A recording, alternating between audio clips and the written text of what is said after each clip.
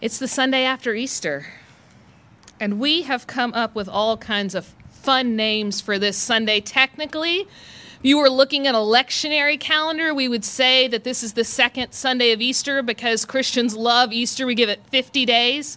You thought we loved Christmas because we gave it 12 days. We give Easter the great 50 days. Sometimes we call this Sunday Low Sunday. Or, Eric, I think you'll like this one. I've also heard it called National Associate Pastor Sunday, NAPS. Whatever we decide to call today, I think we can all agree that it feels like it's a Sunday where we can all take a big exhale. Because for 40 days, we had been building up to Easter, and Lent, we had been working towards the miracle of Easter Sunday. And then at the very end of Lent, we walked that Holy Week journey with Jesus to the cross. We saw unimaginable violence. We felt deep grief. And then we showed up last Sunday, and Jesus was resurrected. We celebrated. We brought out the kids in their best clothes, and they stayed mostly clean. We found almost all of the Easter eggs we had put in the lawn, and we even found Jesus. And now it feels like on this Sunday, we just want to take a little break. It's so funny, isn't it? We put all this energy into Easter like it's a sprint, only to show up the Sunday after and realize it is a marathon. Maybe we should have paced ourselves a little bit better. But don't worry, the first disciples did this too. They had been on this long journey with Jesus. They had been in ministry with him. They had been through the ringer with him. They had heard on that Easter morning from Mary that Jesus had been risen, but they had yet to see him because that night they had locked themselves away in a room, the Gospel of John tells us, because they were afraid that the authorities who did this to Jesus, who crucified him, would come for them next. And so they are sitting frightened in this room together when Jesus comes through the door. And you know what? Jesus doesn't mess around in that moment. He doesn't say, "You guys, I'm so sorry. I know it's been a long week. I know that you've been waiting for Easter to come, and now y'all can just sit back and relax. It's going to be okay." No, here's what Jesus says in John chapter 20, verse 21. It says, "As my Father sent me, so I am sending you." Jesus comes in that room to these terrified, frightened, exhausted disciples, and he says, "I have work for you to do." He breathes the Holy Spirit on them, and he says, "Go, get to work, get out of here." There is no low Sunday for disciples of Jesus Christ. What those first disciples realize when Jesus appears to them after the resurrection is that this whole resurrection thing isn't a one-time deal. It's something Jesus will ask them to do time and time again. And when they do, when they as a community of believers can practice resurrection, it begins to look a little something like this. Our scripture reading this morning comes from the book of Acts. It's a whole book about what the first believers did after Jesus was resurrected and how the church and the gospel message began to spread into the world. And we read this morning from Acts 4, verses 32 through 35 this. The community of believers was one in heart and mind. None of them would say, "This is mine," about any of their possessions, but held everything in common. The apostles continued to bear powerful witness to the resurrection of the Lord Jesus, and an abundance of grace was at work among them all. There were no needy persons among them. Those who owned properties or houses would sell them, bring the proceeds from the sales, and place them in care and under the authority of the apostles. Then it was distributed to anyone who was in need. If you'll join me in affirming this reading, I'm going to say, "This is the word of God for the people of God," and you'll respond, "Thanks be to God." This is the word of God for the people of God. Thanks be to God.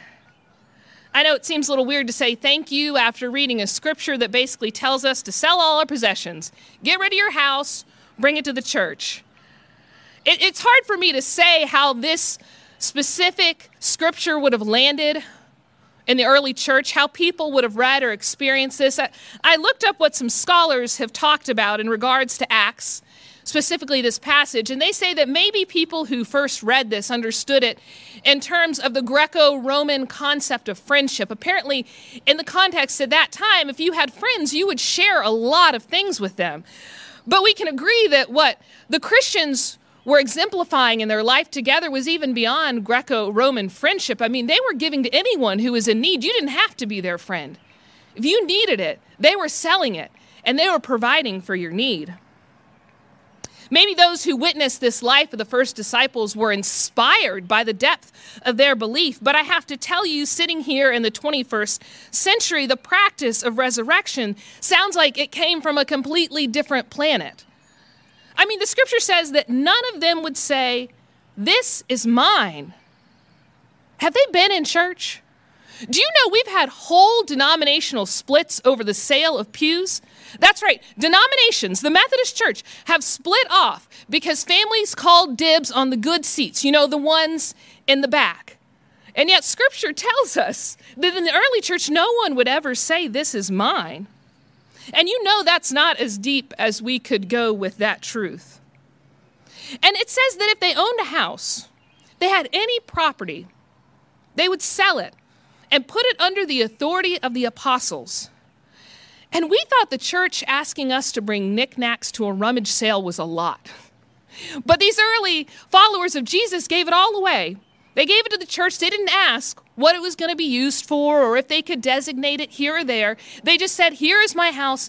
Take it. I know it will provide for someone's need." Truly, it just doesn't make a lot of sense in our context. This idea that we would hold anything in common, which really means that we hold it together in community, especially in a world that too often thrives on what's good for me over what's good for us. It leaves us not just scratching our head. This morning's scripture leaves me wanting to bang my head against the wall and say, "Jesus, what is it you want from me? I've been working hard for the past 40 days in Easter, and I just want a break. And I showed up here on the Sunday after Easter, and you're telling me to sell everything, to agree with everyone, to get along, like the world is just going to be okay." But maybe the message for us this morning is not in rushing to the end, seeing where the apostles and the disciples ended up in the early church, but realizing that it was part of a larger process. I mean, I know that the lectionary puts together for us this morning the reading from John that shows the disciples in that room that evening meeting Jesus and being sent into the world, and then this scene from Acts. But really, there was some time between those two events. The disciples didn't just walk out of that room and know how to be church. They didn't just go, "Oh, okay, Jesus just gave us all the answers, and now we'll sell everything, and people will come along. This is going to be great." No, there was time for them to practice being in community together, for them to grow, I imagine disagree, and find out which ways led to life. 2,000 years later, maybe we are realizing that we need this same lesson, that we need to practice resurrection over and over again until the transforming power of God's grace gets into every piece of not only our lives individually, but our lives as a community. And the truth is that this work of resurrection is not just about us accepting the grace of God for ourselves. It's about allowing that same grace that comes into our hearts to come into our community and our world. Because it doesn't just change how we live our lives as individuals, but how we understand our responsibility to one another. God's grace is a common grace. That means that God's grace is everywhere. We can touch it in the most ordinary things, but it also means that God's grace is shared. It's communal. It's found in places and times where we exist for a common good and a common purpose. When we allow this common grace to guide our lives, we begin to practice resurrection. We practice resurrection whenever we show up in places and at times where what we stand to lose outweighs what we would gain by worldly standards.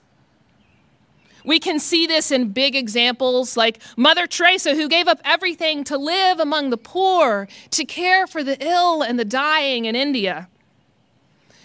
We can see it in examples of executives who walk away from high-paying jobs, wonderful careers to teach students in the inner city. It can be seen when people stand up or speak out when they see injustice or mistreatment of an individual or in larger systems in our world. Resurrection can push us to make big changes and to accept big sacrifices. But it can also become a part of the rhythm of our everyday lives. Sometimes we think that if we're going to practice resurrection, we have to be ready right away to give up everything that the first disciples gave up. We think that if we can't be Mother Teresa, we can't be Christians at all. But the truth is that the sum of seemingly small choices create a big impact on our world. Staying in to eat as a family, even when restaurants begin to open again, so you can enjoy more quality time together. That's a way to practice resurrection. Choosing to give up something that you know you can live without so that you have more to give to people in need. That's a way you can practice resurrection. Not picking up one more commitment or meeting, but instead blocking off time for loved ones, friends, or as crazy as it sounds, even just yourself, can be practicing resurrection. Making peace with someone you don't agree with, not because suddenly you've come to see eye to eye, but because that is what grace is all about, is practicing resurrection. Letting go of a need to have things my way, and seeing that when sometimes things go our way, it can be equally as pleasing. That is practicing resurrection. There are so many ways we can practice resurrection, so many ways we can take the grace and love and miracles we find on Easter and incorporate them into the rhythm of our everyday life. And if I may this morning, I think coming out of Easter in 2021 presents us a special opportunity. I don't need to tell you that the last year plus of our lives has been insane. We have given up so many things. We have learned so much about what we can handle as human beings. We've also learned so much about how we can care for one another, even when it causes us to wear a mask when it's hot and uncomfortable. We've learned that a simple shot in our arm can be a way of showing love to other people. And right now, as we're emerging from this time of pandemic, as we're finally able to see a hope-filled future, right now, we can choose to live differently. We can make a choice to practice resurrection with our very lives. I mean, can you think of one thing? It could be big or it could be small that you could do differently in your life to practice resurrection. Is there one thing you could do today that would help you live your life of faith in a bigger way? Is there something that you could do so that you can live into that promise, not only of individual grace, but of common grace, communal grace? I can promise you, if you pick up this practice, it is going to make absolutely no sense to many people. Other people will tell you you have lost your edge. They might even say you've lost your mind. But the fruit of this work will show in the witness of communities of faith who commit themselves to practicing resurrection. People will see Christians and they will say, they're on to something. It might seem crazy.